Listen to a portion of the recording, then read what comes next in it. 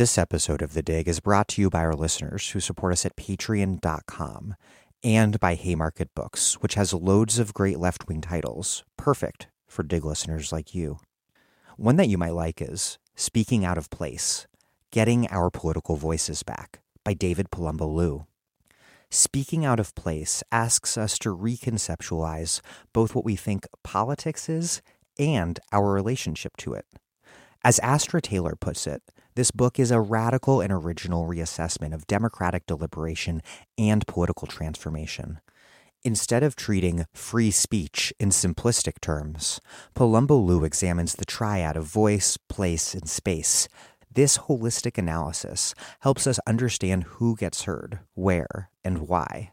True democracy, Palumbo Liu shows, is a raucous polyphony, a chorus emanating from specific communities and contexts and struggles that reverberates widely, unsettling and challenging those accustomed to controlling the terms of the debate.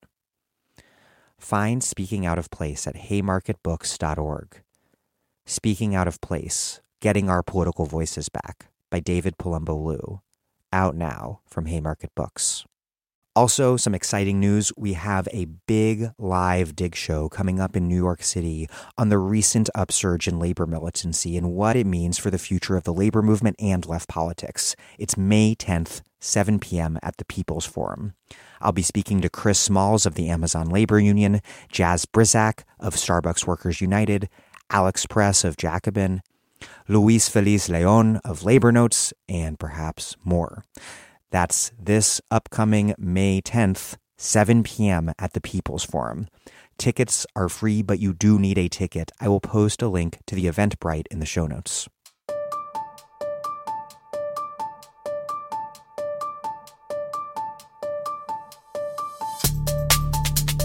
Welcome to The Dig, a podcast from Jacobin Magazine. My name is Daniel Denver, and I'm broadcasting from Providence, Rhode Island. When we talk about the problems of wealth concentration and racial and economic inequality, it's often about issues like regressive taxation, the power of organized labor, or lack thereof, housing segregation, or property ownership. Destin Jenkins' book, The Bonds of Inequality, Debt in the Making of the American City, makes a powerful argument about why and how municipal finance has to be at the center of this conversation. How states and cities are funded is an incredibly important issue for anyone concerned with combating the barely fettered powers of neoliberal capitalism in the United States. The ubiquitous and in many ways invisible dependence of American cities on municipal debt to fund basic infrastructure, which means dependence on profiteering Wall Street intermediaries, has devastating consequences for democracy and entrenches spatial, racial, and wealth disparities. A recent report from ACRE, the Action Center for Race in the Economy, showed that American cities pay $160 billion annually on interest payments alone for their municipal debt. That money flows straight from Main Street to Wall Street, siphoning resources from the very communities that need them the most. Jenkins' book helps us understand how this dynamic emerged. The Bonds of Inequality takes a deep dive into the history of municipal finance with a focus on San Francisco, and in doing so demonstrates that indebtedness has been a tool of wealth extraction and domination since well before the neoliberal turn in the 1970s. This conversation helps to bring the hidden strings of debt into focus so that we can free ourselves from them, so we can begin the work of developing other more egalitarian and socially enriching ways of financing and provisioning the things we need to survive and thrive. Destin is our guest today, and he's interviewed by our just wonderful go-to guest host, Astra Taylor. Astra is a great interviewer, and I'm sure that you do appreciate hearing from an interviewer who is not me every now and again. Having Astra as a guest host also makes my job running this podcast a lot more manageable, freeing up a week here or there for me to get off the podcast production hamster wheel and get ahead on my work, preparing for future podcasts and occasionally taking a vacation or something. The reason that The Dig can afford to pay Astra to help us out, and the reason we can afford to put this podcast out, period, is because listeners just like you listening now support us at patreon.com/thedig. If you can afford to do so, make a contribution of any size and get our excellent weekly newsletter by email. Contributions of $10 or more a month get you a book or books in the mail, or a Dig tote bag, or a Dig mug. That's patreon.com/thedig. Please contribute now if you haven't already and can afford to. Okay, here's Destin Jenkins, interviewed by Astra Taylor. Destin Jenkins teaches history at Stanford University. He writes about debt, inequality, and the history of racial capitalism, and is the author of The Bonds of Inequality, Debt and the Making of the American City. Astra Taylor is a filmmaker, writer, and political organizer, and, of course, The Dig's go-to guest host. She is the director of multiple documentaries, including What is Democracy? And her latest book is Remake the World, Essays, Reflections, Rebellions. She is also co-founder of the Debt Collective, a union for debtors.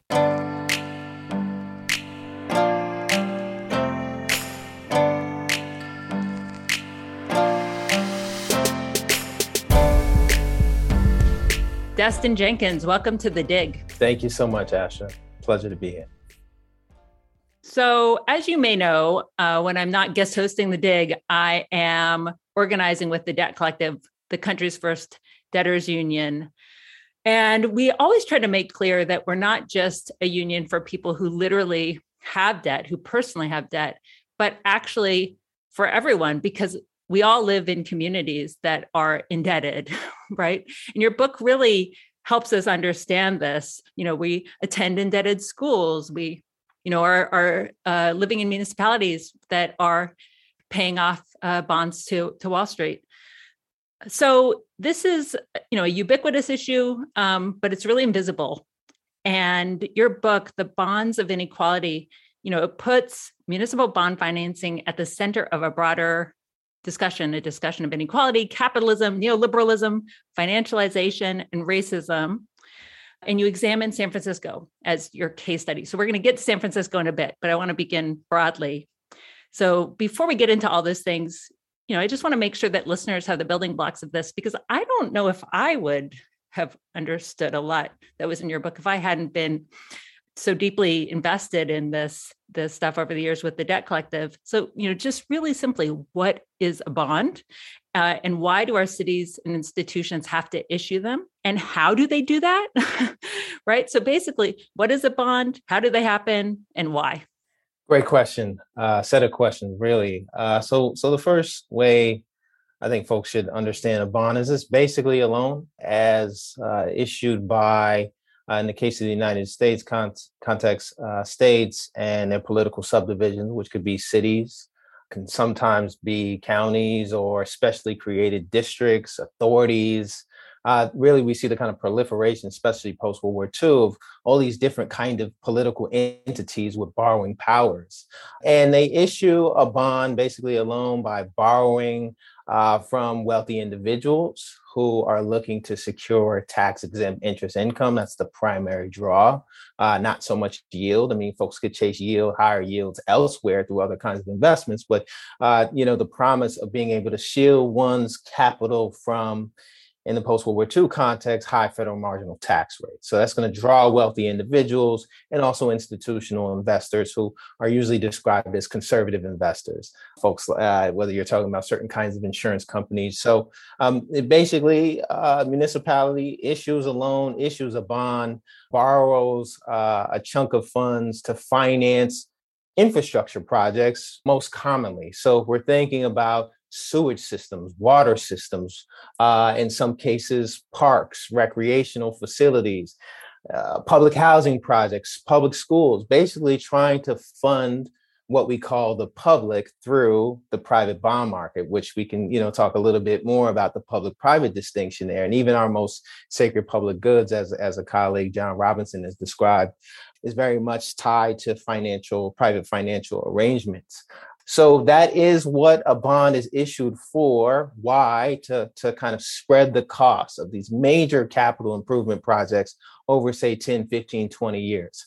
So we start to think about municipalities as not really having a treasure chest of funds from which to draw to kind of finance these large scale projects. You spread the cost of a project over 20 or 15 to 20 years, depending on the temporality or the timing of the bond issue.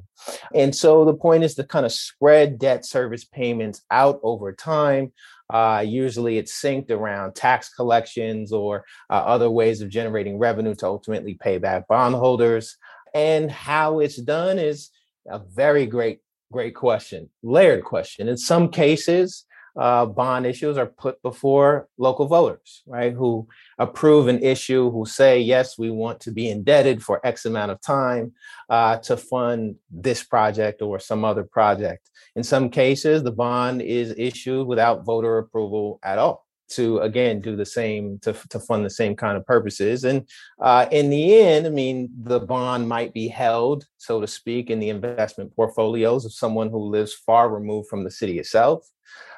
And in between, you have financial institutions who underwrite the bond. You have municipal bond attorneys who basically validate the kind of obligation to say, yes, this is a legal obligation. You have credit rating analysts who survey and evaluate the finances and likelihood of the ability of bondholders to be repaid on time. So you have a whole set of actors who are, kind of, you could say, middlemen, brokers, underwriters, but who ultimately help to facilitate the raising of the capital and allowing a municipality to fund its critical infrastructure.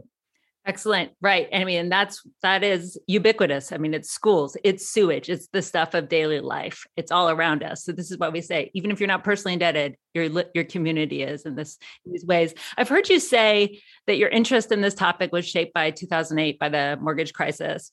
And, I think that's sort of my origin story as well, with getting involved in the politics of debt.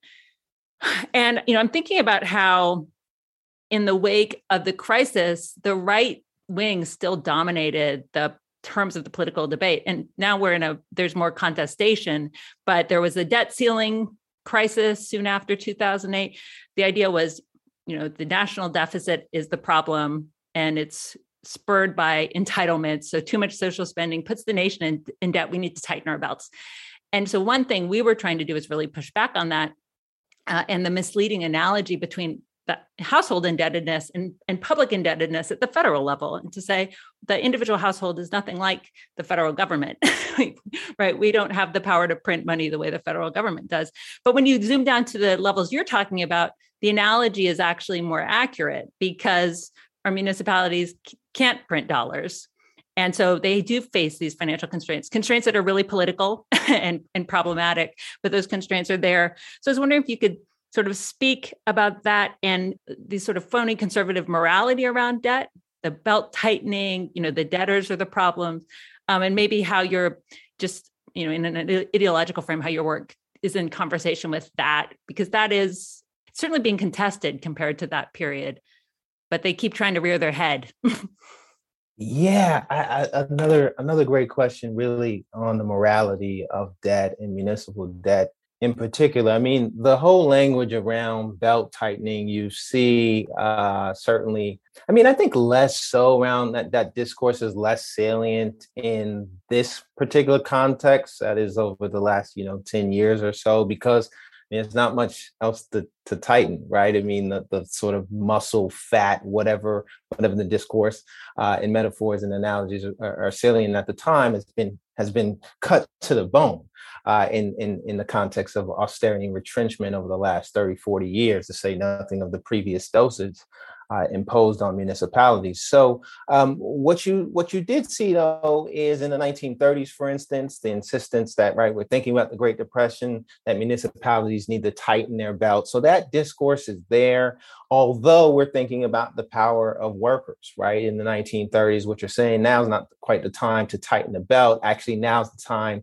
to borrow for the sake of expanding a public works project, to getting folks back to work.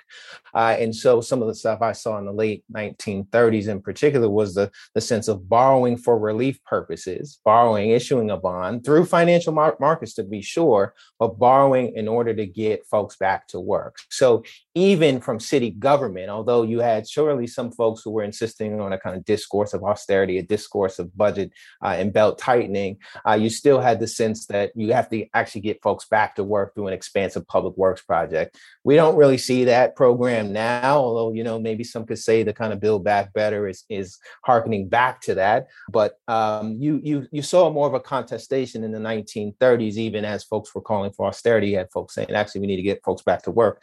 But even beyond the belt tightening, you have the morality of municipal debt going back to the late 19th century, this sense, and really this is a fascinating story that I kind of take up in the book and some writings elsewhere, where we see the sense that the United States was becoming a nation of rascals, that municipalities were being ruled by a council of quote unquote buccaneers. And this is the language you see in The Nation, 1874, 1877, in the context of the economic depression and fallout post 1873. And they're talking about, that is to say, creditors are talking about municipalities who are repudiating debt, repudiating older obligations, and pushing the United States, a reconstructing nation, beyond the bounds of civilization by refusing to honor its claims. So, the idea that, the morality of indebtedness stretches way back into the late 19th century. And the biggest difference is, whereas in the present moment, I make the point in the book, we have bondholders who are supreme, whose claims are honored, even if they have to extend an obligation through a refinancing arrangement. They get paid usually no matter what. In the late 19th century, when you have these moral claims around municipal indebtedness, it spoke to the profound weakness of creditors, because in many cases, even if they took their claims to state courts often ruled in favor of the municipality. And so what you would see is basically these kind of settlements proving to be a hollow remedy. So in the late 19th century, even though you see this discourse of rascality, this discourse of buccaneers, of folks who refuse to honor their obligations, it really came from, in my view, a place of profound weakness, because, again, state courts were not really a friend and ally. Bondholders didn't really begin to form protective committees into the late 19th and early 20th centuries. And you didn't really have the kind of building out of a surveillance mechanism, really, with Moody's, Standards, Poor's, Dun & Bradstreet's, able to monitor the finances of municipalities and report on reckless political experiments, whether it be through municipal ownership or forms of municipal socialism. So anyway, the late 19th, we see the kind of morality of municipal debt go way back into one could say even the antebellum period into the present. But at different moments, the morality of indebtedness speaks to the relative strength and weakness of creditors, which I think is also an important story in kind of highlighting the supremacy, a change over time story of the supremacy of bondholders in this moment. That is such a fascinating history. I mean, and I wanted to get at this later, but maybe we can just mention it now, which is, the story of financialization is often told taking off in the 1970s. And so you're saying, no, the politics of municipal finance goes way back. And obviously there was a pivot because the hands of those creditors has really strengthened over the last few decades, to the point where default is off the table, you say. Right. Not only, defaults happen. So an important distinction, and this is made clear, you see this in the 1930s, a distinction between default and repudiation. So default might be a missed payment by a day or, a few days. But defaults, one could say, there seems to be, at least in the financial world, more room for a default. You could say, it happens. Oops, exactly. Oops, we forgot to get the paperwork in time. Or oops, the bank closed at 4:30. It was a holiday. My bad, right? So there's a bit more room, and defaults happen, as we know. But what really falls by the wayside is repudiation, right? The sense that when we can talk, and I've talked to your friend and colleague, Hannah Appel, about the difference between repudiation versus abolition versus canceling the debt, but repudiation as a strategy, the sense that we're not honoring these claims, falls by the wayside. Really, I start to see it in fall by the wayside in the late 1920s. Start to see more calls for absorption of bad debts, of older debts by the federal government. We can talk about who was making those claims. Usually it was a set of racists in the South who were deploying a kind of propaganda of history to say that Reconstruction era debts were unjust, odious debts, and that it should actually be the federal government to absorb and basically bail out the New South. But nevertheless, moving away from repudiation to absorption in the late 1920s, but by certainly by the post-World War II period, the sense that repudiation, is basically shooting oneself in the foot, because again, by that point, the surveillance mechanisms are in place, and creditors usually have a pretty strong hand over municipalities. So anyway, I think that's just some broader context of like the fate of repudiation as a tactic. And, you asked a question about financialization and maybe even neoliberalism. I mean, the book in the introduction kind of maybe, I guess the best way to put it is, I don't necessarily see the need to rely on those broad meta narratives, whether it be neoliberalism or financialization, because for the main reason is, if you think about somebody like Laura Baer, who's written about austerity in India, and one of the points she makes is that austerity in her context is rooted in the changing mechanisms and relationships of indebtedness, which is to say that like what we see in the 1970s, at least when it comes to municipal debt and austerity and retrenchment that is related to indebtedness, that's not financialization per se. It's changing interest rates. It's, the borrowing context, which has changed, which takes us back into obligations incurred in the 1940s and the 1950s, well before the so-called neoliberal turn, which is, again, not to say that there's not an ideological shift, not to say that financial services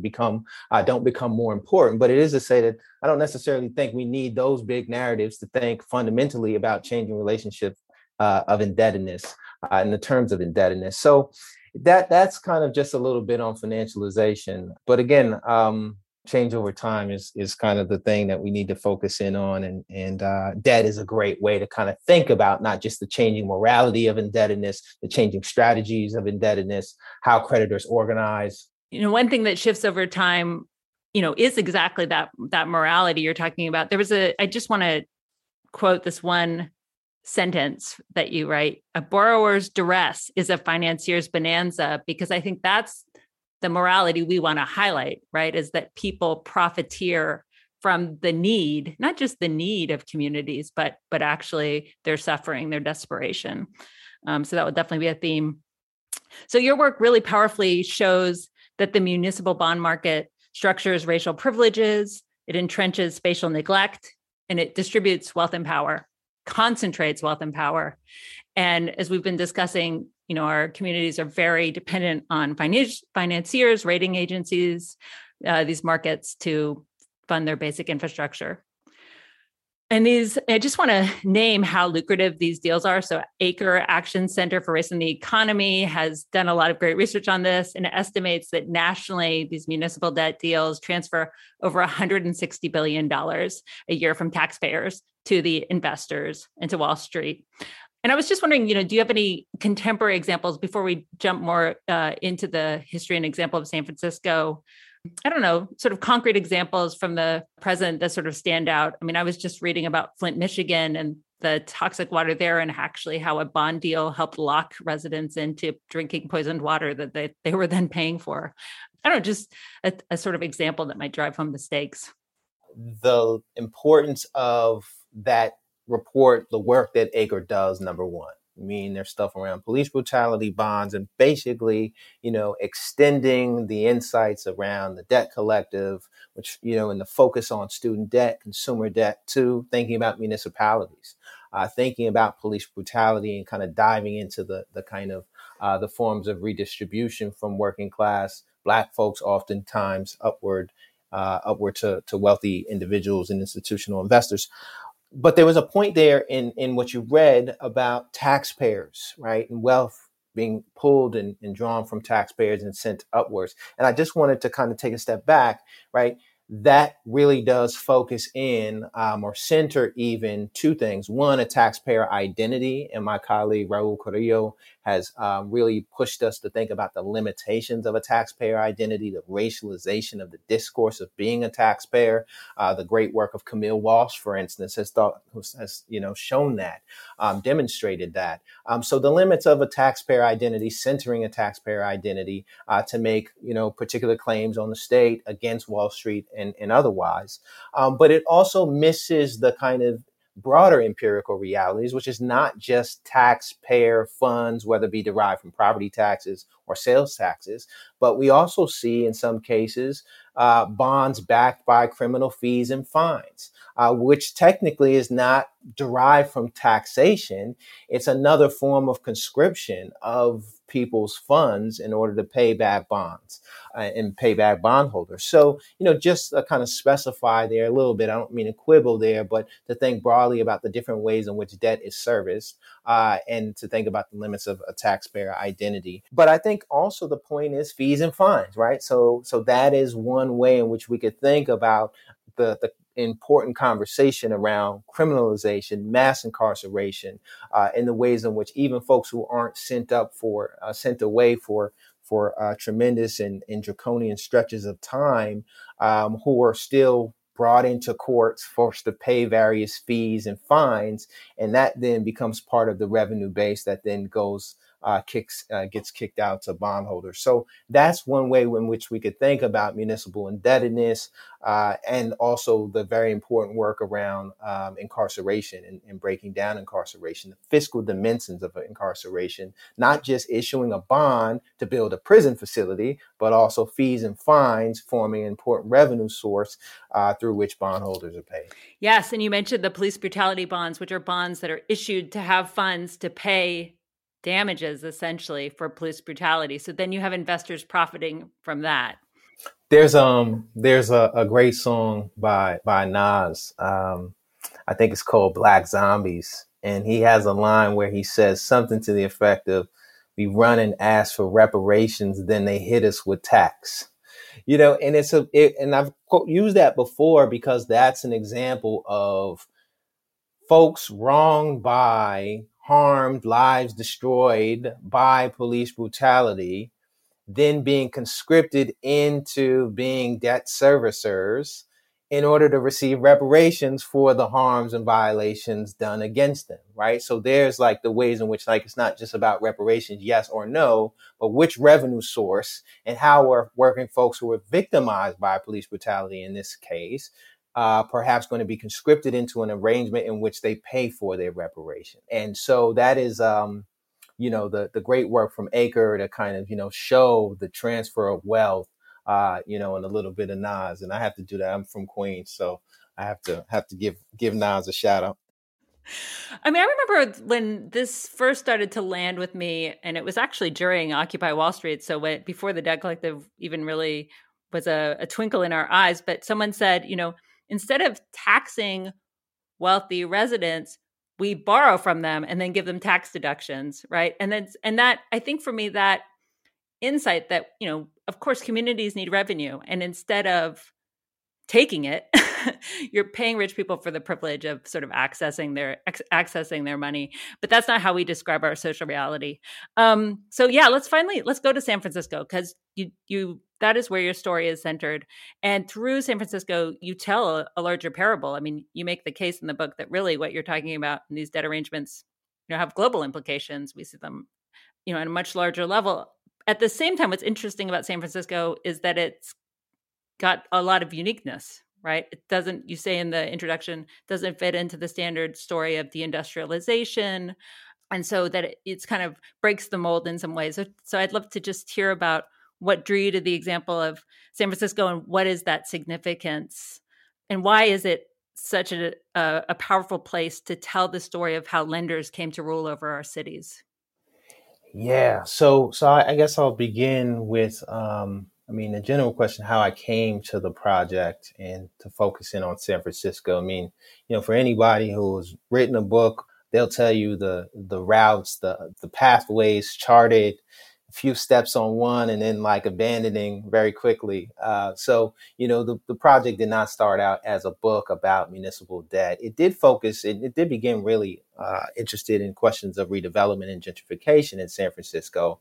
But the municipal debt stuff came much later. But what drew me to San Francisco was actually my dad and I. We go to different baseball stadiums around the country. We have since 2005. Hopefully, we'll be able to do it this year. Last 2 years interrupted by COVID, and now we have a strike, or really a lockout and a strike. Something in between.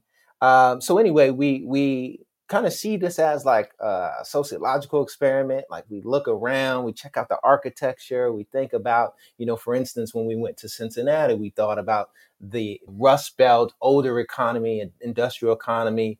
And layered atop that was the kind of ghost of financialization. We would go downtown and these commercial office buildings were totally empty. So you had two different kind of political economies really hollowed out.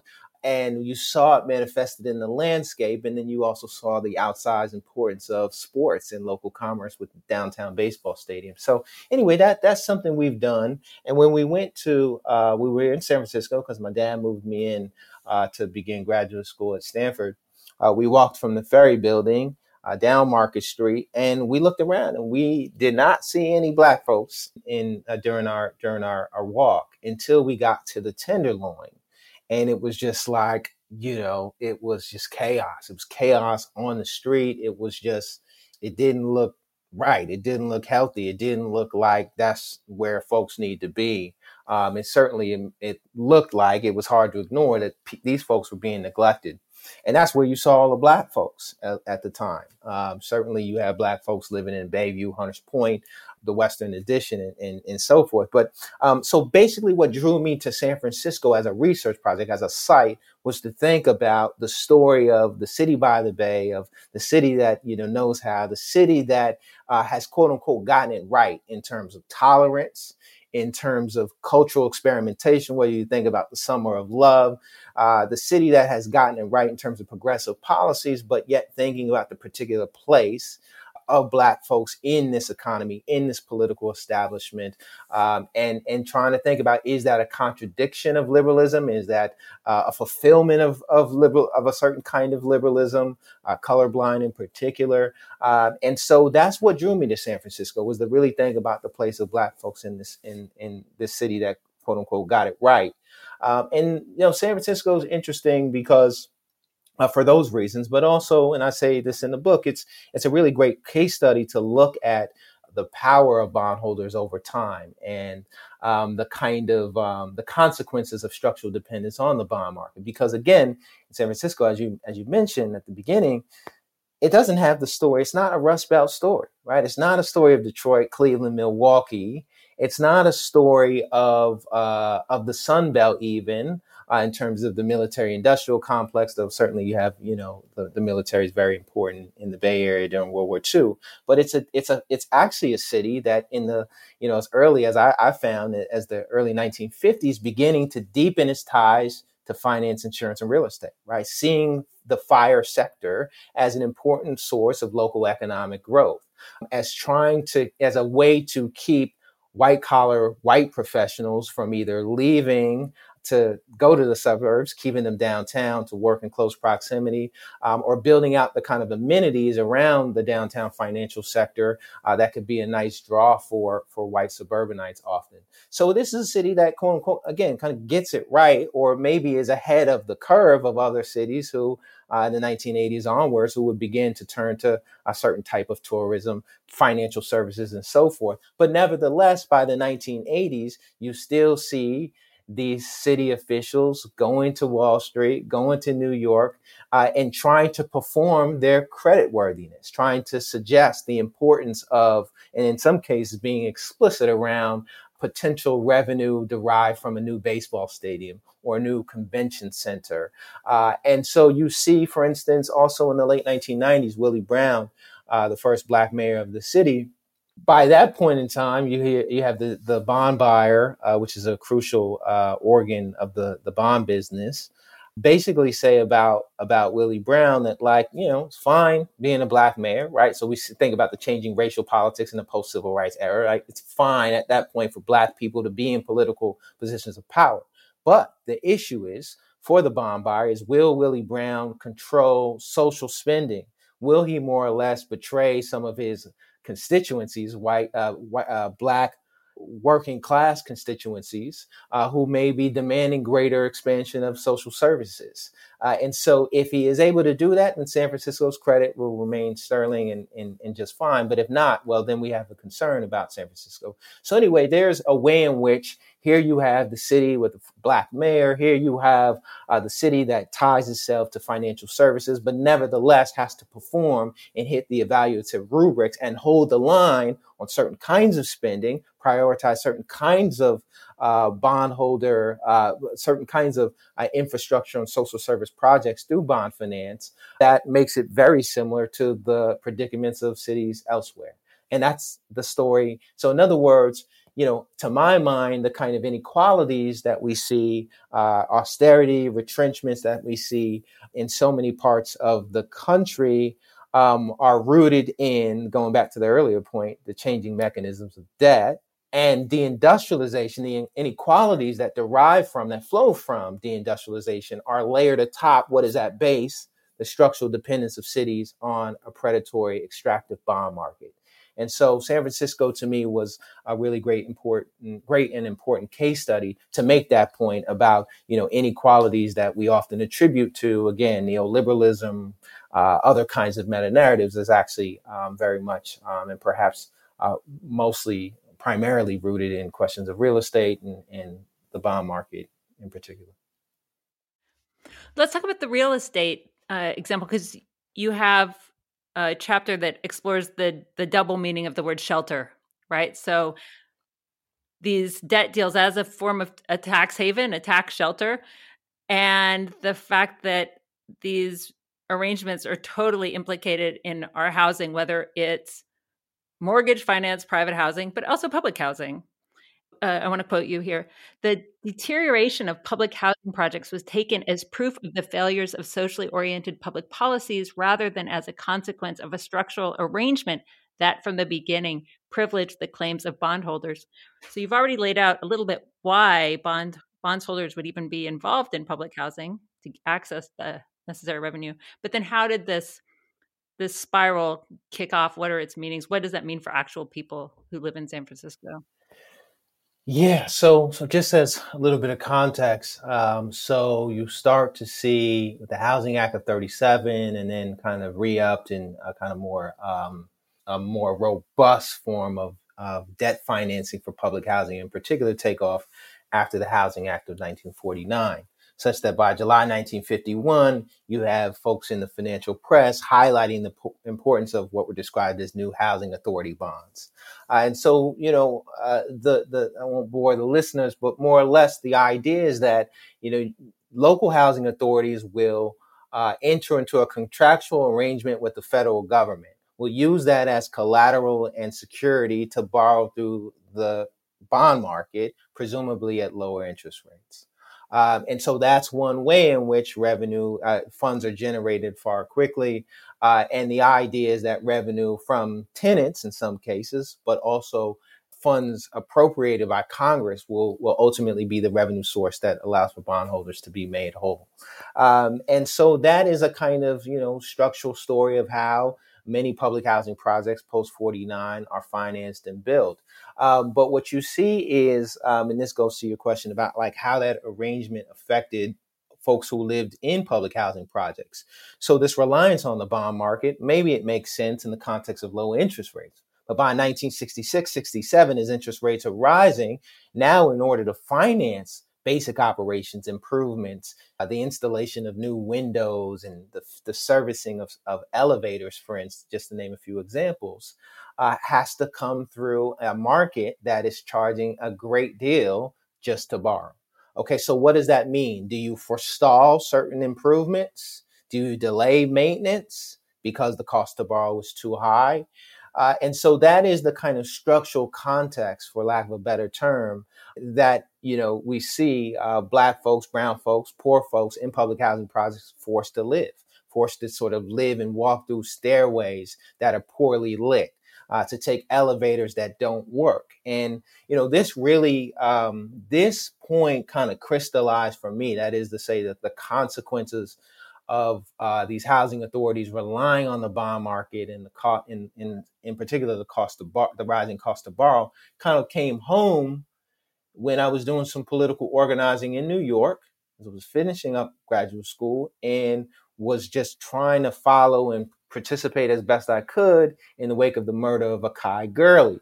This was a Black man who was murdered by a NYPD police officer.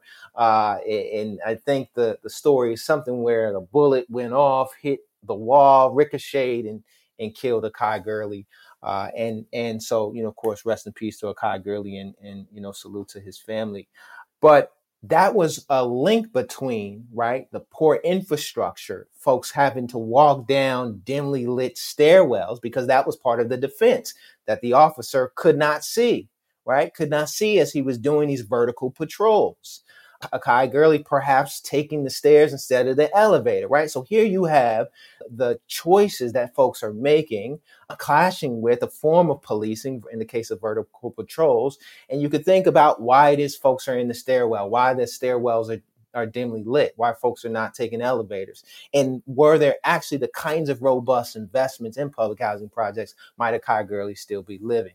And so it was really thinking about policing, the kind of the human consequences of austerity that pushed me back to think about, well, why is it that these projects have become so divested, underfunded to begin with?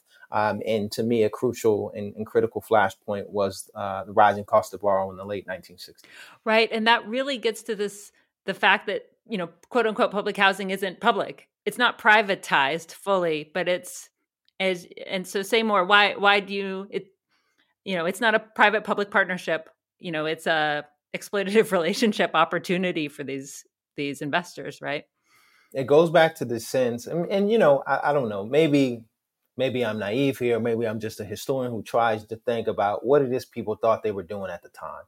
And the argument around in the late 40s was you can actually raise, okay, first off, it is important that post-World War II, there was a commitment to expanding public housing projects in the public housing stock. We don't see that now. I mean, maybe you have folks, Ocasio-Cortez and other folks who have insisted on, expanding public housing. But I mean, that's for the last 30, 40 years. I mean, the idea that public housing you would invest in, public housing was seen as a failure, right? You provide vouchers and Section 8s and other forms to get folks out of the projects to avoid the so-called culture of poverty. I mean, we have been living in a milieu in which the idea of investing in public housing is just off the table. It's anathema, right? So in the late 40s, in the lead up to the Housing Act of 49, you see folks actually say that we should invest in public housing projects. Now, the big elephant in the room is there's an idealized tenant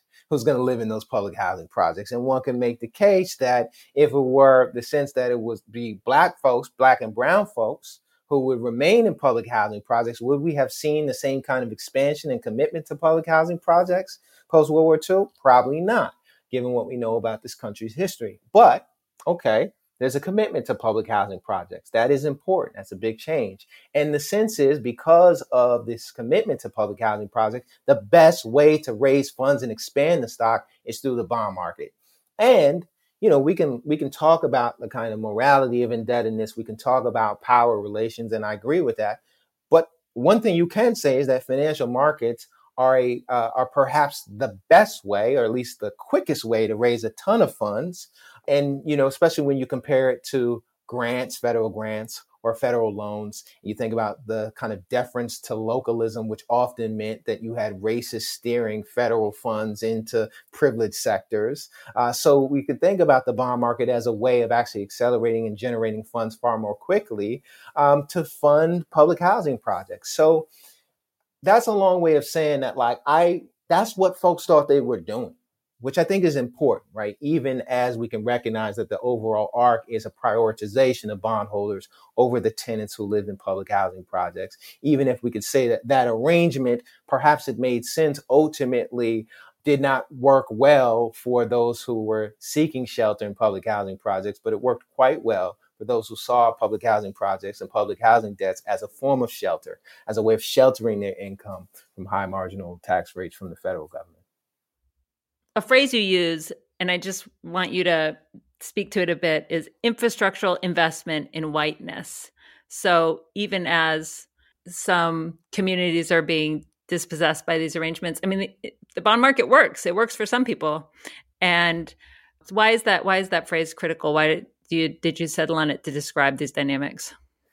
Yeah. So another great question. Thank you for the chance to speak to this. So I, was very much interested in folks writing about whiteness, George Lipsitz, Harris. I mean, we can go on and on about folks who have written about not just whiteness as an ideological project, but the kind of material dimensions of whiteness in the form of, well, the basic form, the question of who lives, who dies, which communities receive resources and which do not. And so I was, trying to think about that rich literature, that important literature. And for me, the infrastructural investment in whiteness was a way of describing a particular compact, as I describe it, that emerged post-World War II, in effect, if not, as a kind of explicit arrangement.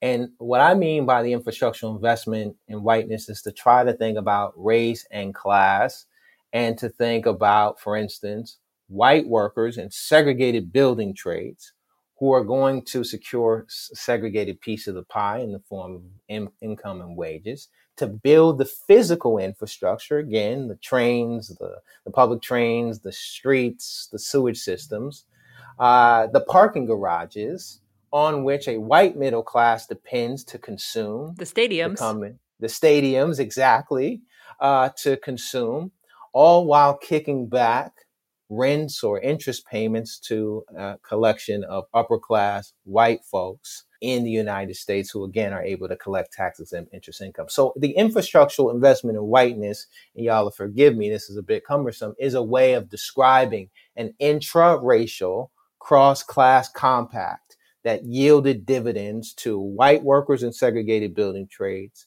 a white middle class able to consume, and an upper class able to secure interest payments based off of infrastructure projects that the city prioritized. Yes, there's always this question. I mean, we take on debt, we seek credit because we want to expand the possibilities of the present. So some people get to benefit from this productive aspect, and some people are subjected to the predatory aspect of debt. But debt is a complicated thing for sure. I just wanted to add that, I mean, the flip side of this is that debt was often, I talk about this in the book, I mean, debt, especially when issued by the San Francisco Redevelopment Agency, these urban renewal entities, was often used to clear neighborhoods, oftentimes Black neighborhoods or neighborhoods described as blighted or slums, designated urban renewal zones, to clear these entire areas of the folks who live there in order to attract the kind of right idealized tenants, residents, most often, at least in San Francisco, white collar professionals.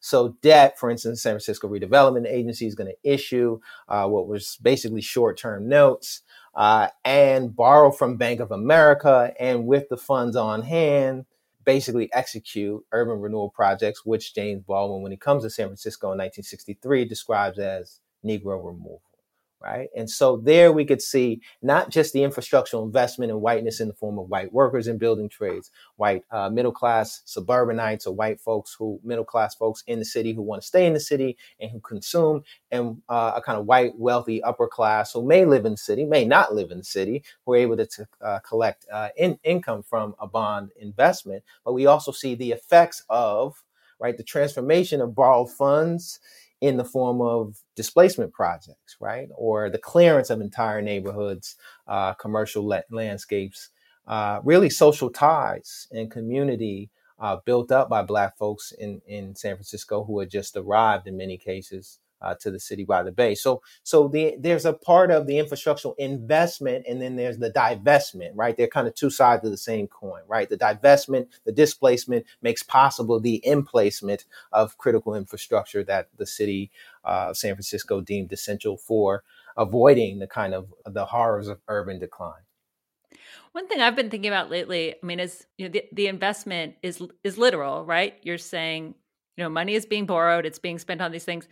But then there are also these regular people who have a bit of that bond, right? It's in their retirement funds or something. I mean, these investments are spread out among huge numbers of people, and it's part of what buys people in to a white supremacist system, right? Because that's their retirement fund.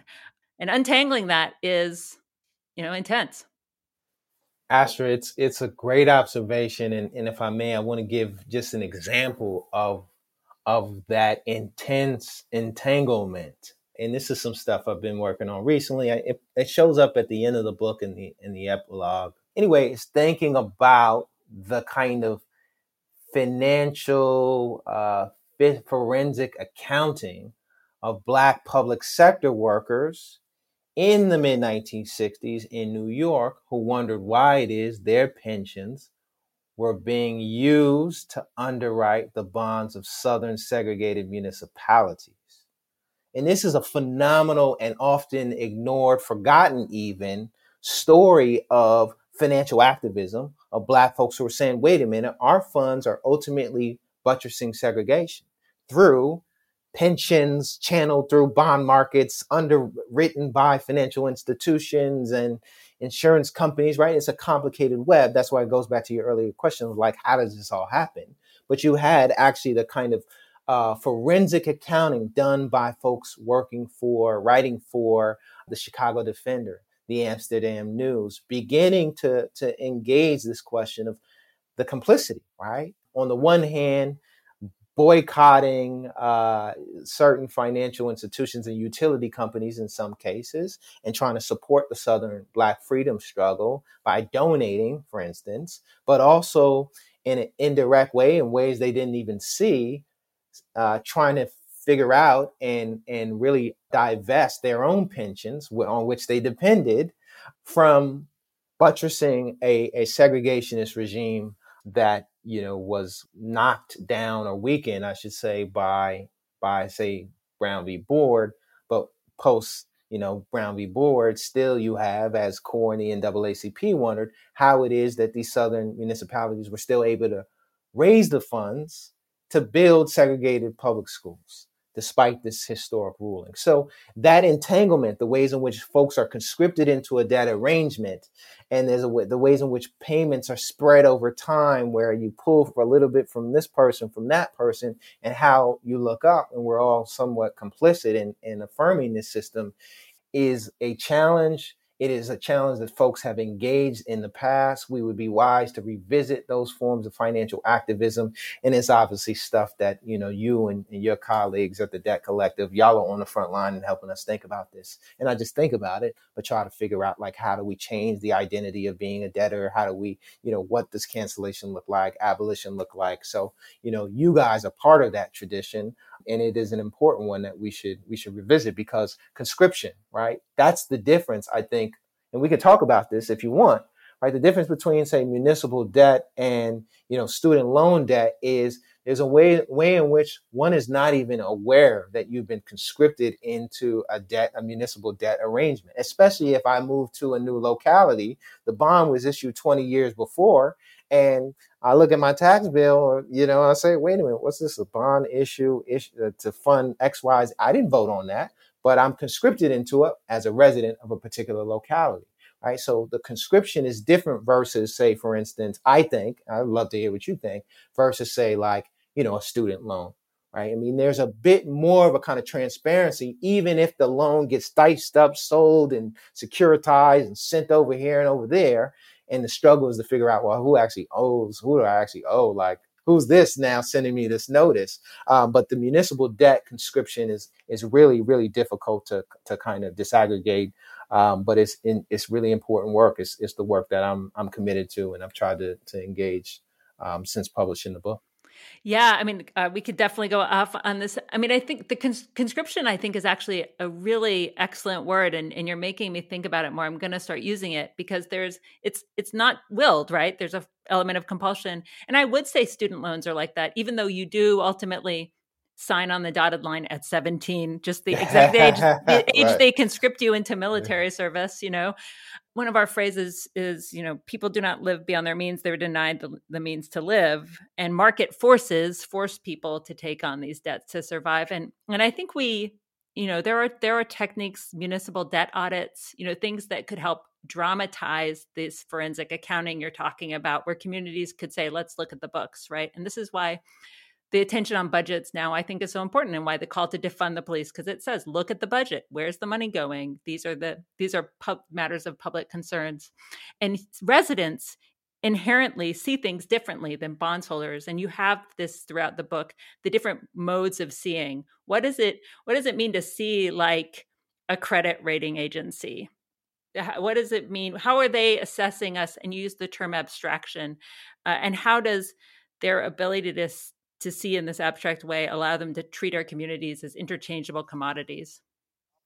Okay, I'm going to try to think about that as I give you an initial answer around modes of seeing. Because one of the things I try to historicize in the book is, there's a reason why. So the book is really interested in like a number of questions, but two questions come to mind. The first is how it is and why it is cities are dependent on the bond market to begin with. Right? How did that happen? That's not a natural, timeless thing. Sure, one could trace that dependence back, or at least that arrangement on the bond market back to the early 19th century, late 19th century. But the Great Depression is an important moment where those ties are rekindled, right? And during capitalism's greatest crisis. And you actually mentioned Glass-Steagall in a way that made me see it differently than I normally see it. If you want to say something quick there. Yeah, sure. That was the kind of thinking about New Deal banking reform and how it is that commercial banks are still allowed to underwrite certain kinds of municipal bonds. So here you have the separation from investment banks, but not when it came to certain kinds of debts. And so that was an important point in thinking about the question of, and historicizing even, how it is that Bank of America, a commercial bank, becomes the dominant player by the early 60s in the bond market. You would look at that fact and then ask, well, how is it that a commercial bank is involved in underwriting when Glass-Steagall separated the commercial from investment banks? And so that was an important exception to the Banking Act of 33 and important for the kind of subsequent development, not just of the bond market, but also states and municipalities along the West Coast, because that's going to be Bank of America's kind of ethic that, like, we're not Wall Street. We could be part of the Wall Street of the West, but we can try to anchor our growth and expansion by way of thinking about the development of the West. But so that's the exception to Glass-Steagall opens up all of these various developmental possibilities and trajectories throughout the West, the Sun Belt, and so forth. So one big question was to think about, kind of change over time in terms of bondholder power, change over time in terms of commercial banks, investment banks, and their particular role in the bond market. But the other question was, how is it and why is it that folks generally, really smart people, haven't thought about the bond market and municipal debt as a powerful generator of inequality?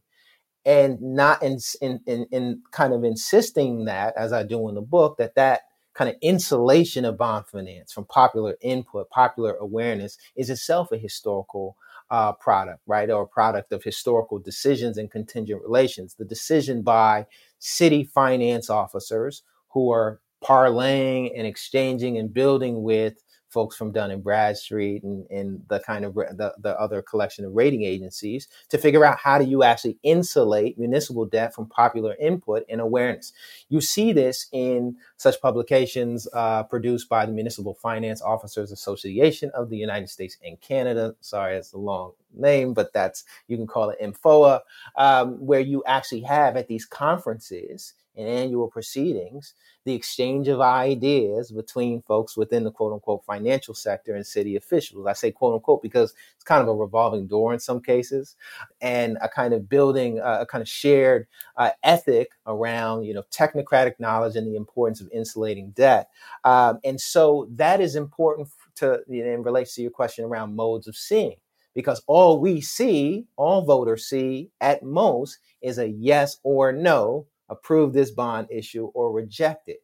And it could be far more expansive, right? One could say, the what you see is, should we borrow to spend on a public hospital, or a certain amount of money for this school or that, or maybe thinking about what should cities spend their money on to begin with. But oftentimes all we see is a yes or no. Do you want to support it? Do you not want to support it? And so that all speaks to the kind of obfuscation, that the removal of matters of municipal debt from basic input. And there are reasons for that. I mean, if you take seriously the claims of again, these technocrats in the late 30s who are trying to engage this insulation, their argument is that basically municipal debt was used and abused by Boss Tweed and the kind of boss rule system. It was used and abused. It was a form of corruption. It was pay to play. It was like basically a way of building out patronage system that led to corruption. And many of the folks who are showing up to reform municipal debt in the 30s they see themselves as progressive reformers, right? So they're part of that whole moment of trying to reform city government. And so to give them maybe the benefit of the doubt of what they thought was the sense that, like, you got to remove municipal debt from public and popular input, and specifically special interest groups, real estate folks who are going to lobby for bond issues so that they can see their property values increase based off of some infrastructural improvement. But, what you see is the privileging, ironically, of another special interest, financiers and creditors, even though they're never seen as an interest group. They're seen as actually articulating a set of technocratic ideas and having a shared set of expertise that ultimately removes debt from popular input.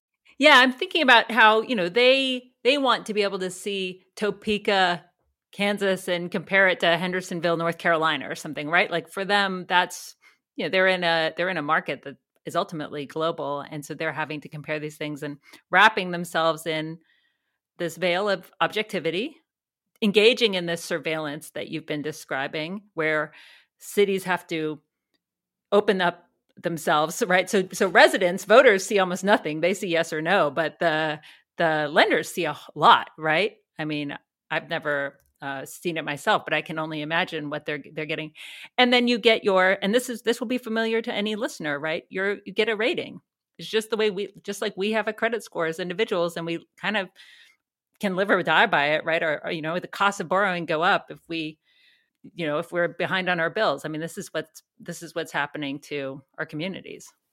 Yeah, I think that's a great summary, and I won't belabor the point. I think I'll just say, you said that the creditors or surveyors of city finance who play a part in abstraction, right, turning dynamic entities, cities, places where people live into interchangeable, commensurate commodities. You said that they see a lot, and what's very interesting to me is that they see a lot, but a lot of times they see old stuff.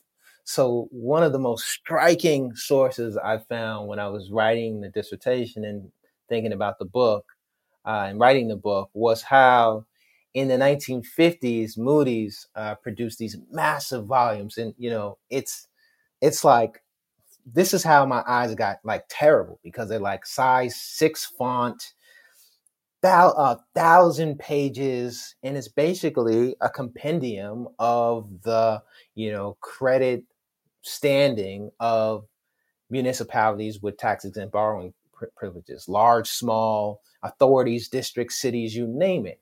So at that point, I knew I wanted to focus in on San Francisco. So in the 1950s, I'm reading the report from Moody's on San Francisco, but it's still referring to data from the 1930s.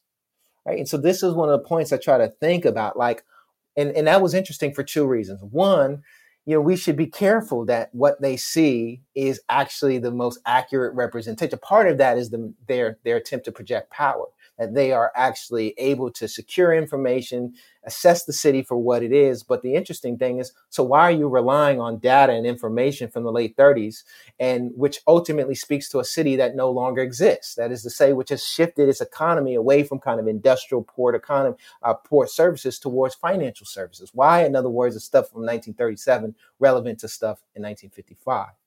So what they do see a lot, but what they see is interesting. Sometimes it's obsolete, sometimes it's archaic. And that's important because you have, again, going back to these conferences between city officials and folks from the financial sector, and folks from the financial sector encouraging, asking for the submission of information, because that's key to their business model. How do you maintain accurate daily grasp on what is fundamentally a dynamic entity, i.e. a city where people come in, they leave, industries change? You need some way of securing that information so that you're not selling old, obsolete information. And so anyway, that is a long way of saying, like, what they do see a lot, but they don't always see the most accurate things, or they oftentimes see older stuff.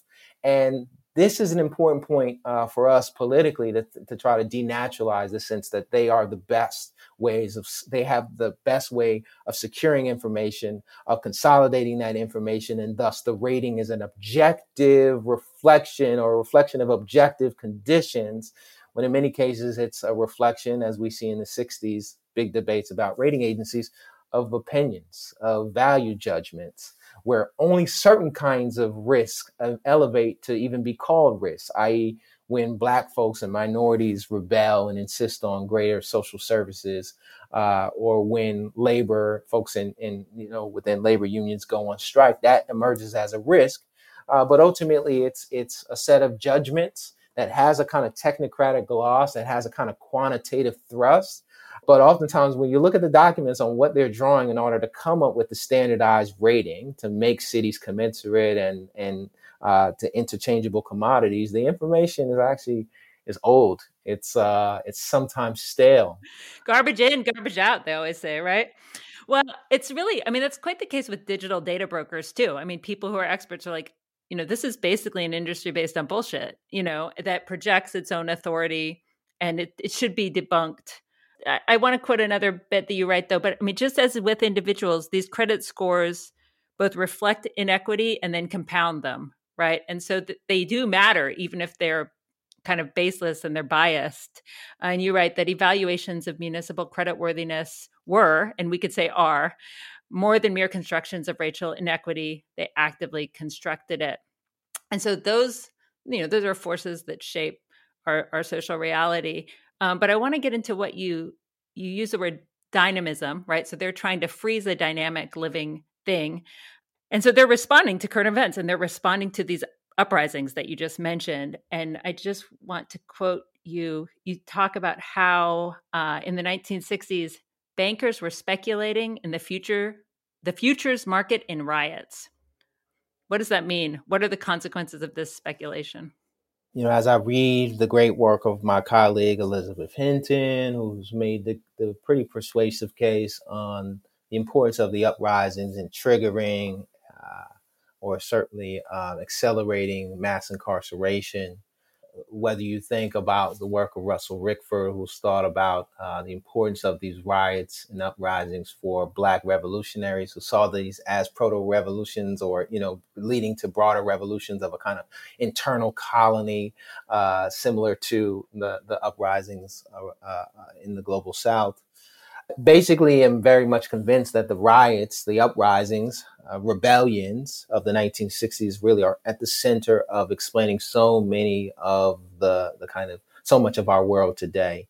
So one of the things I try to do is think about the importance of uprisings, whether it be in Newark, Watts, and in San Francisco, forgotten case, oftentimes forgotten and rarely mentioned, of the murder of a 16-year-old named Matthew Johnson, which, catalyzed a great deal of political agitation in the city and pushed city officials to put bond issues to finally try to invest in neighborhoods that had been neglected for, 17 plus years, Black neighborhoods in particular. And the whole point was, if we do not put a bond issue to invest in schools and parks, our famed liberal city will go the way of Watts and Newark, right? In other words, if we don't invest now, the cost to borrow is going to go way higher, right? Because now we have a rebellious city. Now it's the sense that San Francisco is just like these other places, and we may be paying higher interest rate penalties as a result. So the uprisings, push city officials in that direction. But also what you see is the kind of speculation in riot futures. So I'll never forget, I think it was a document, maybe in the Wall Street Journal or the Bond Buyer, where it was maybe it was April or May. And the point was the long, hot summers are going to continue. That is, we're going to see another round of uprisings. And the whole point was, you can secure tax-exempt interest income without tying up your capital in a rioting city for 20, 30 years by way of purchasing short-term debts. So you see, in other words, a kind of speculation that a riot is going to happen, right? So this is it's not the summertime, right? I mean, the what riots or uprisings they're talking about is based off of the previous years, and trying to make the case that why not invest in these short-term debts, lend your funds to talking about bondholders or creditors, lend your funds to, say, Cleveland, and in 6 months or 9 months, get your principal back, and all the while collect taxes and interest income. Oh, by the way, in the context of rising interest rates, right? Oh, by the way of being able to leverage the possibility of a riot among the ever elongated list of potential penalties to gain the upper hand over municipalities. And again, you can get your money back in 9 months to a year, maybe 6 months to a year, and then you can invest it elsewhere. And you don't have to worry about whether the city is going to stand 10, 15 years later, which is usually the life of a bond. So you see,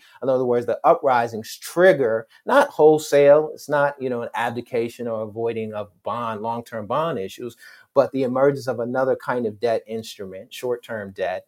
And you see financial institutions actually trying to make the appeal to potential secondary investors that, riots are coming, let's shift your funds into short-term investments.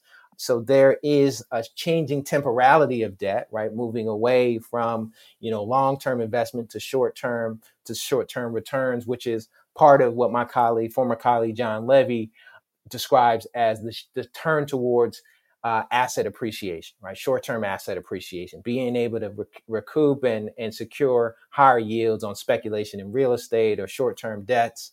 And you start to see this in the 1960s. And I think the riots, the uprisings are a crucial part of that story. This is Sarah Jaffe, and you are listening to The Dig with Daniel Denvir, my favorite podcast for thoughtful discussions on the U.S. left and beyond, and you can support it on patreon.com. This episode of The Dig, like every episode of The Dig, is produced in partnership with Jacobin Magazine. Jacobin is an incredible publication, and you've probably seen a lot of what they've published online. But they also have a really beautiful print magazine. It comes out quarterly and has well over 100 pages packed with illustrations, infographics, and some of the best graphic design in the country. Dig listeners can join 50,000 Jacobin subscribers developing socialist political thought and debate for just $15 a year. $15 gets you an entire year of Jacobin in print and access to the magazine's entire back catalog. If you've never subscribed to Jacobin before, you can access this deal by going to bit.ly/digjacobin, all lowercase. That's bit.ly/digjacobin, bit.ly/digjacobin, all lowercase. You have a lot of really good phrases in this book. So another one that really struck me was, democracy was paradoxical for bankers. And so on the one hand, we're talking about how they are responding to this democratic uprising, upheaval, and demands for inclusion and much more than that, for transformation. But they also paradoxical. They also exploit democracy in some ways, and talk about that conflicting attitude. So democracy, I first became aware of this idea. I first started to think about democracy as a paradox for bondholders. It was a report from a financial institution thinking about San Francisco's credit and the importance of investing in the city. And this was produced in the late 1930s, maybe 1936, I think. And so the kind of catalyst for this institution was the background of the strikes, right? The thinking about the radicalism of striking workers in San Francisco, port workers, and the sense that, like, is there labor peace? Is that going to disrupt productivity? Is that going to disrupt the ability of the city to deliver timely payment to investors? And so in this report, though, there was the sense that democracy is a good thing, and democracy is liberal democracy in the sense of, like, basically voting for a bond issue was a good thing because it signaled the general population's willingness to support that issue, right? The sense that, like, okay, if they approve it, then they more or less are committed to repaying the debt. And that's a good thing because you now have the backing of the electorate. But too much democracy is a bad thing, right? Because in the sense that, well, what if voters torpedo a bond issue that is seen as essential to growth, right? What if they say, you know what, as we see, for instance, going back to the 1960s, my chapter called Revolt, you have Black San Franciscans who, through the Sun Reporter, a major African-American newspaper, more or less say, look, for 20 years, we've supported these bond issues. We've gotten very little in return.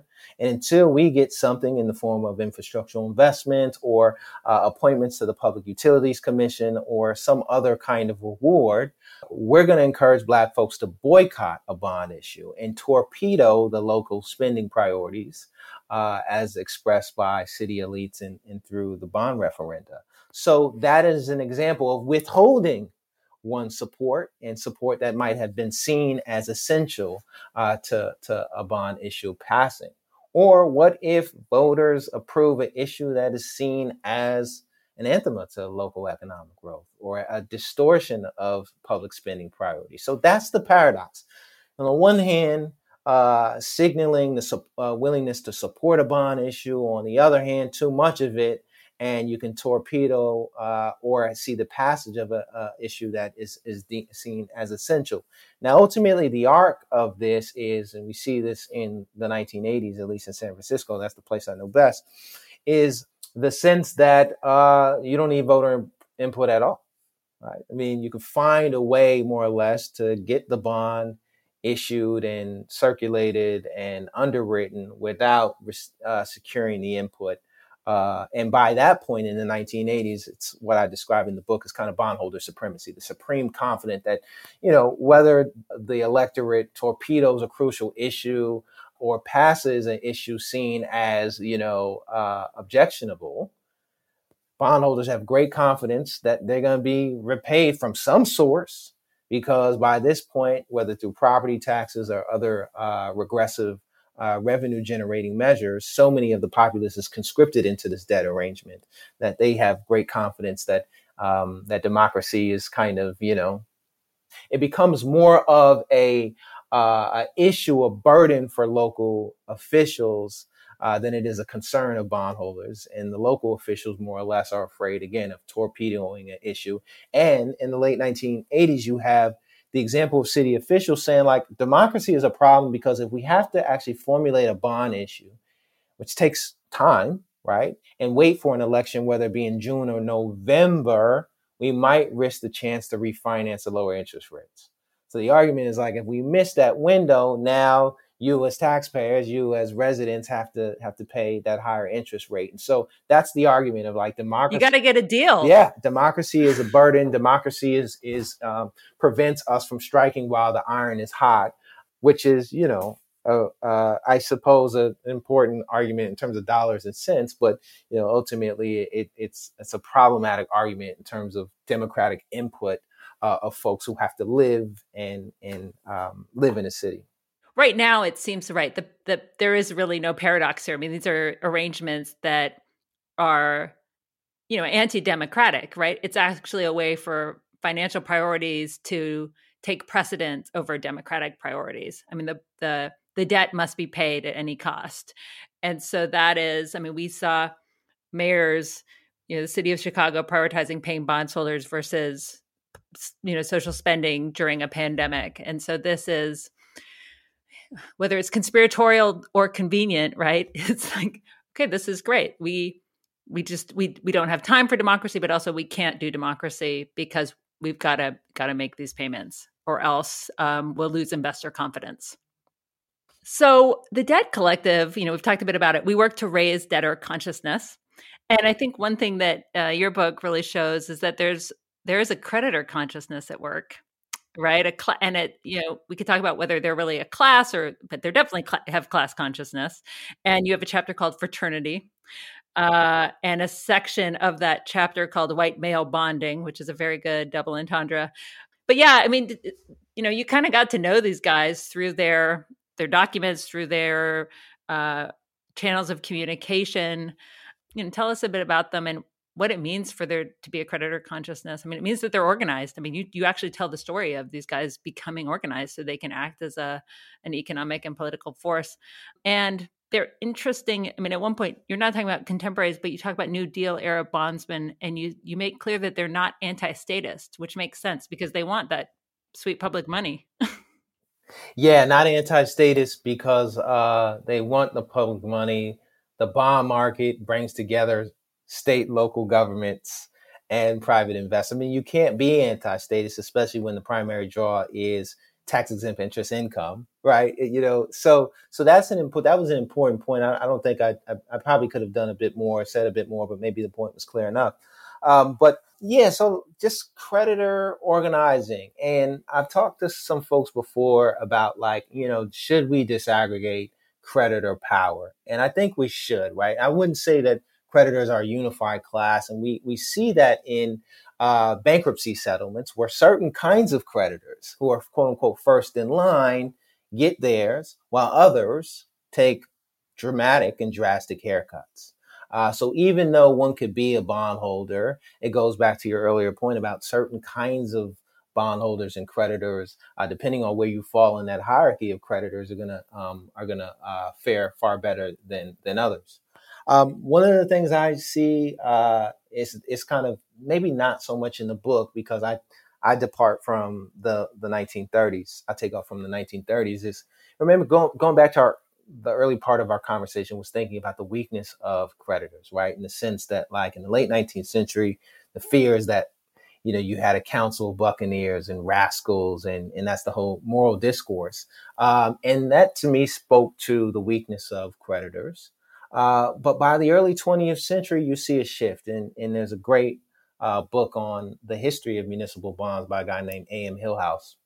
And what he notices is in the early 20th century, he sees creditors begin to organize.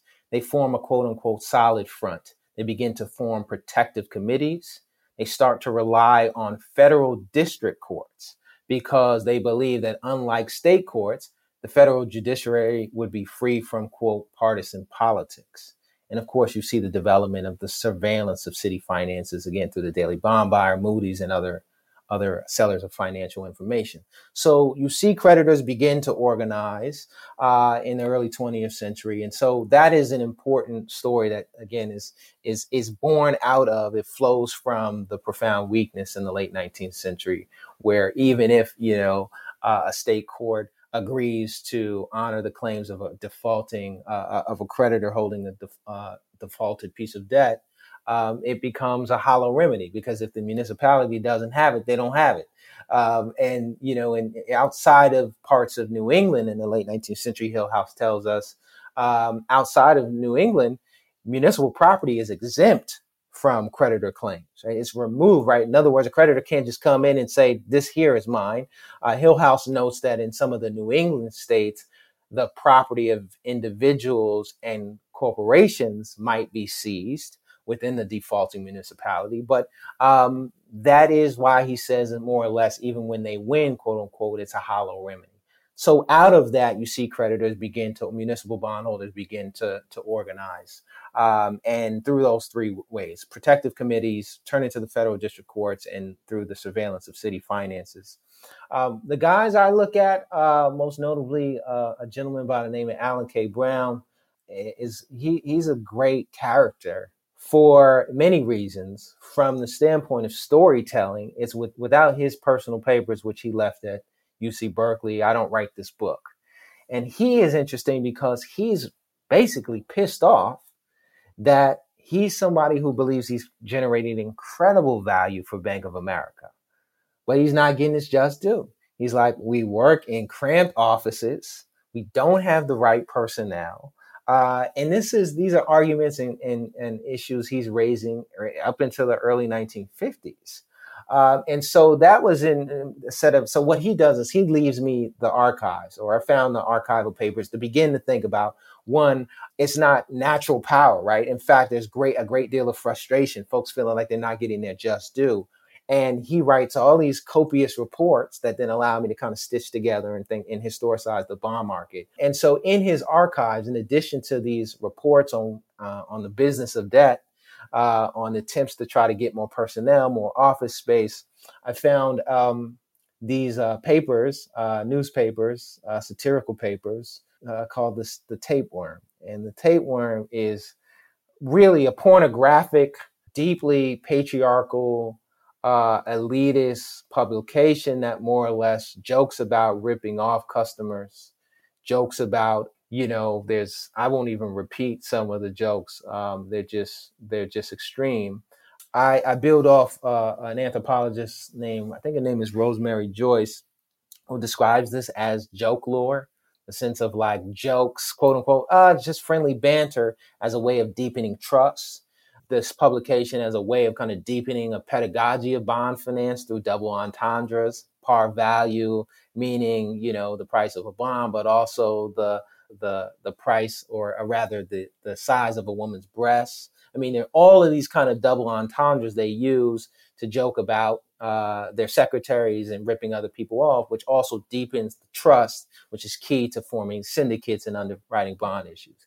So that was the source, allowed me to think about this as actually a small knit group of people, a fraternity, who engage in the typical forms of fraternities, or some fraternities in our context, whether it be sexual violence, harassment, you name it, and to think about this as a small, tight-knit group, and to see that quote-unquote joke lore, this kind of banter, as not external to the bond market, but crucial to the business of debt. Without that trust, without the deepening of knowledge, there is no underwriting of bond issues.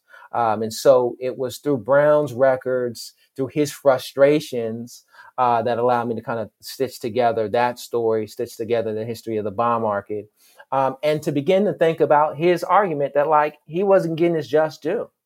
And to say, and that helped me kind of denaturalize the idea that these financiers are at the top of the world, right? Because he feels like he's not. He feels like he's not getting his just due, even though by the 1970s, he has a very different sense. He's very frustrated because he's on the outside of the fraternity. He's part of that passing generation. So there we could start to think about financiers not just as a collective that doesn't change over time, but actually with a different sensibilities, values, and having different relationships to state actors. And that's important, again, to historicize financial power and not see it as this timeless, inevitable, totally just insurmountable force. And that becomes crucial to thinking about pressure points, where to push, where not to push, and so forth. Brilliant. Yeah, I think that's a great segue, because the construction of these consciousness and these coalitions, it's helped along, right? When you have those interests where you're like, hey, brother, we can make money together. But they still have to do that work. And so the question then is, okay, how do we do the work to overthrow those guys? Because they're not needed. There are other sources of revenue. And the reason we call people middlemen is because they're in the middle there. I mean, so I guess it's kind of two questions to close it off. And this one's not fully, it's kind of incoherent, percolating. Part of what's interesting about this topic are the dimensions of temporality and spatial, geography. So it's, you borrow, you make this point that often when we talk about debt, we talk about how it an encumbrance on future generations. But you also talk about how you say, well, we need to place more emphasis on the way the past is used to kind of discipline, constrain, shape the opportunities or lack of opportunity in the present. But built into this whole system too is this, I guess this is what I'm kind of grappling with in this moment is, these guys are placeless, right? Wall Street. And yet part of their power is that they tie this idea that financing should be tied to a place. So what a municipality or an institution issues its bond, therefore nobody. And so the people invested in that bond could be geographically spread around. You have the privilege of making money off of this specific place's need for resources, but you don't owe them anything. You don't have to invest in them, right? And so I think part of what we need to do is explode that geographic limit and be like, no, we owe things to each other. We're all connected. But it's just interesting how these arbitrary temporal and geographic boundaries are used to shore up profit for some. So the first thing about what creditors owe a place and what, the kind of consequences of abstraction, the consequences of borrowing from financiers and individuals and institutions dispersed across a wide geography. One of the things, and this kind of goes back to Brown. Brown's critique in the early 70s is that a new cult of financiers felt no civic obligation to a local community. And, look, I can play gotcha and take Brown and say, you said you cared about your civic obligation to the city of San Francisco, but did you really? But honestly, Brown is on bond screening committees. He's on local development committees. And his sense was, even though he steered public spending towards priorities towards investments that prioritize a certain kind of economic growth, he believes that there's a civic obligation. He has a duty to these communities in his backyard. Bank of America in downtown San Francisco. I think he lived out in Walnut Creek. He would take BART in or, drive in the Bay Area Rapid Transit District into the city. And so he says that there's a civic obligation that's now been lost in the 1970s. So even there on the point of dispersal and what folks owe, we can begin to kind of historicize that sense of a civic obligation, knowing that only certain people counted within the body populace for these financiers who nevertheless had a commitment to civic investment. So the other point about dispersal is very interesting.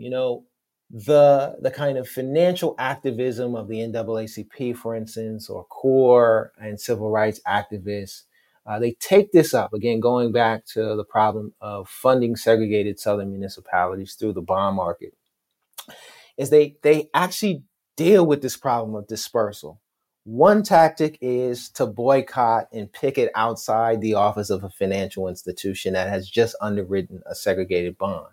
But that comes much too late in the process. It's already been underwritten, right? So there's a place-based office, right? We're going to go outside their office space, create a hoopla, and that'll be important in terms of building popular support, perhaps securing popular press coverage. But that action comes too late in the bond finance process, even though it's place-based, right?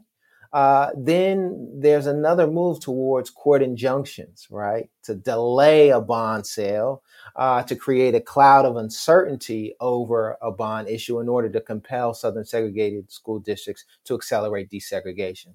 So there is a long way of saying, and minus a ton of detail, an attempt to try of civil rights activists to try to think about dispersal and where to strike. How do you actually launch direct action techniques, nonviolent direct action techniques, when processes, bondholders are so dispersed over time? One way they thought about it was through local courts, right, which are place-based, but which can create a cloud of legal uncertainty to perhaps obstruct a bond sale and to compel district officials to accelerate desegregation. So anyway, many folks have tried to think about dispersal. And again, to go back to my earlier point, we'd be wise to go back to the writings and ideas of quote unquote civil rights liberals, right? There's a way in which we have a way of relating to the NAACP and CORE and these other quote unquote, liberal thinkers as, they're just accommodationists, they're not radical enough, but they were very much interested in thinking about the problem of finance and we would be wise to go back and sit with their thought in their campaigns. Okay, then you asked another point about, you said that these middlemen are not needed.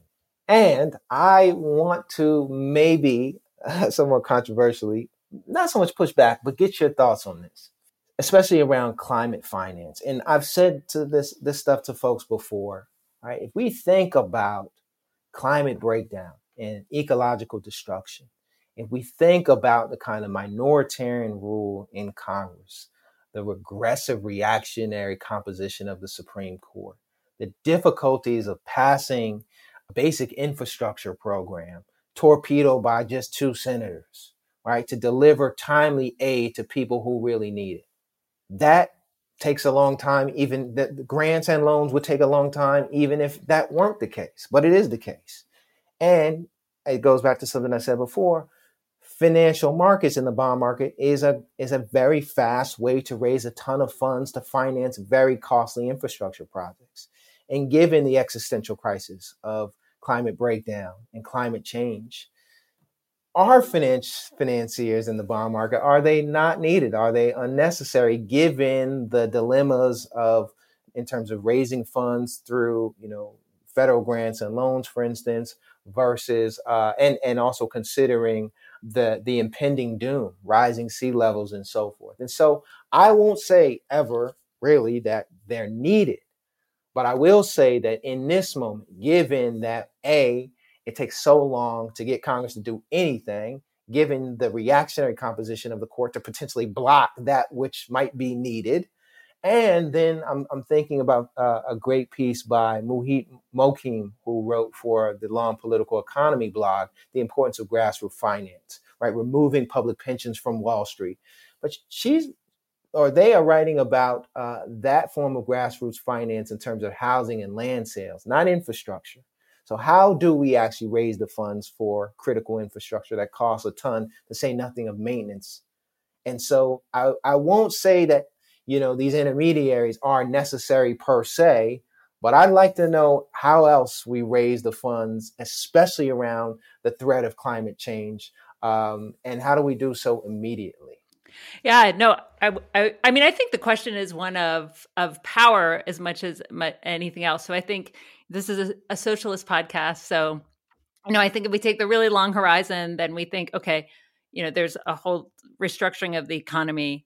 But I think you're right. If we're thinking in the kind of like nearer term, maybe one way of saying it would be, we don't need middlemen, but we'll still need mediators, right? Like we don't need people to take the cut and to profiteer off of public desperation. So I was even thinking, as we were talking about credit rating agencies, even in this socialist horizon, we'd still need some sort of credit rating. We'd want to say, is this thing sustainable? Does it advance democracy? Right? Does it enrich people on a community level? Right? Like we'd still want to rate these things. Right now, we're rating for the wrong things, and we're not counting the things that matter. So there's so many. I'm always struck by the fact that so much of financial language is actually pretty beautiful. The word credit means trust, right? Mutual funds, bonds, right? We want to laden those things with all of the meanings that are kind of latent there and have been corrupted. But yeah, we need, we need resources. We need to expand the boundaries of the present. We need credit. I think there are places where, and there has been more of a discussion about this since the pandemic. There is federal funding. There's the potential too for the Fed to lend at zero interest to compete with these financial markets. So it seems to me that, we need some competition in the near term. But ultimately, how do you build the power to direct these financial markets to make these necessary investments? And so that's, I think this example you've given of the civil rights era efforts in this direction, the politicization of debt, the idea, for example, that I brought up of municipal debt audits actually comes from Greece after the financial crisis, that we need to bring this stuff into the open, politicize it, insist that it is a matter of democratic concern. But then ultimately we need to use another financial word, right? We need leverage over these people. And that's tough to build, man. I'm in it. It's tough to build. I know, it's so real. And I think this is where I don't know really how I feel about this, but I'm just going to offer it to the listeners here. Make it hopeful because we're closing up. Yeah. What I heard was like, we need to wrestle with terms and institutions, right? Wrestle with terms to say credit, bonds, these are mutual funds. These are things that we have to assume, take back, cast new meaning, rid of the worst connotations. So there's a battle over terms and language. And then also institutions, like you brought up with the Federal Reserve. I mean, although the municipal liquidity facility was like, I wrote about it, as did many other folks in that moment during the early part of the pandemic, and just what happened in the squandered opportunities, really the obstruction that occurred, but still the struggle over institutions. And then you also mentioned like, well, what is the financial sector trying to do around environmental, social, and governance investing, right? What they're trying to do is say that like the usual ways in which we evaluate risk. Well, some would say, I'll just say that, there's a totally legitimate reason to be skeptical as to see ESG as just the recent example of the so-called consciousness capitalism, right? Like that's legitimate. But there's also a move by folks in financial institutions, nonprofit organizations to say that actually, even if we begin with risk, we can think about risk in other ways and begin to build equity into that assessment of risk in ways that don't further punish municipalities, for instance, for things that are beyond their control. Or more to the point, that can help channel resources into infrastructure and social services in ways that provide a far more equitable outcome for the citizenry, for the body politic. Again, reasons to be skeptical of ESG investing, but that is an ongoing conversation. And so that's another point to mention. Like, this is not abstract. Like, folks in the financial world are doing the kinds of, there's a parallel conversation between what you and I are talking about and what those other folks are talking about. The question is there a bridge there? Is it basically, on different sides and the differences are irreconcilable? But at the very least, I think the climate finance and ecological destruction really does sharpen the dilemmas here, especially when we think about we don't have that much time. And time is one thing that finance really has a mastery over. Yep. I think we can end here, which is that, those of us on the left cannot afford, to use another financial word, right? We can't afford not to pay attention to these questions of municipal and institutional finance, because it's shaping our lives and our futures, whether we acknowledge it or not. Destin Jenkins, thank you so much for joining me on The Dig. Astro, real pleasure. Thank you so much for the invitation. And, thank you to the listeners for tapping in.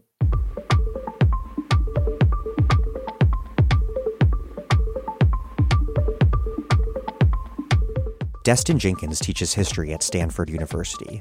He writes about debt inequality and the history of racial capitalism, and is the author of The Bonds of Inequality, Debt and the Making of the American City.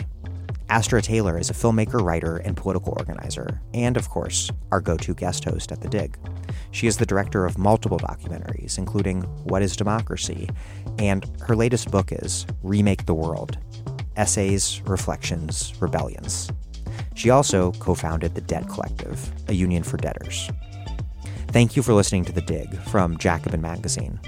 As Marx once said, after noting that, with the development of interest-bearing capital in the credit system, all capital seems to double itself and sometimes treble itself. While other podcasts have only interpreted the world in various ways, our point is to change it. We're posting new episodes every week. The Dig was produced by Alex Lewis and recorded at WBRU in Providence. Music by Jeffrey Brodsky. Our communications coordinators are Tamuz Frankel, Gemma Sack, and Mariel Solomon. Our senior advisor is Thea Riofrancos. Check out our vast archives at thedigradio.com. Follow us on Twitter at thedigradio and find us wherever you get podcasts and subscribe, assuming you don't do so already. If it's on iTunes, please also rate and review us. Those ratings and reviews help introduce us to new listeners. But what really does that is you telling people you know to listen to the pod. Please make propaganda for us. And do find us at patreon.com/thedig and make a monthly contribution to keep this operation up and running strong. Even a few bucks a month is huge.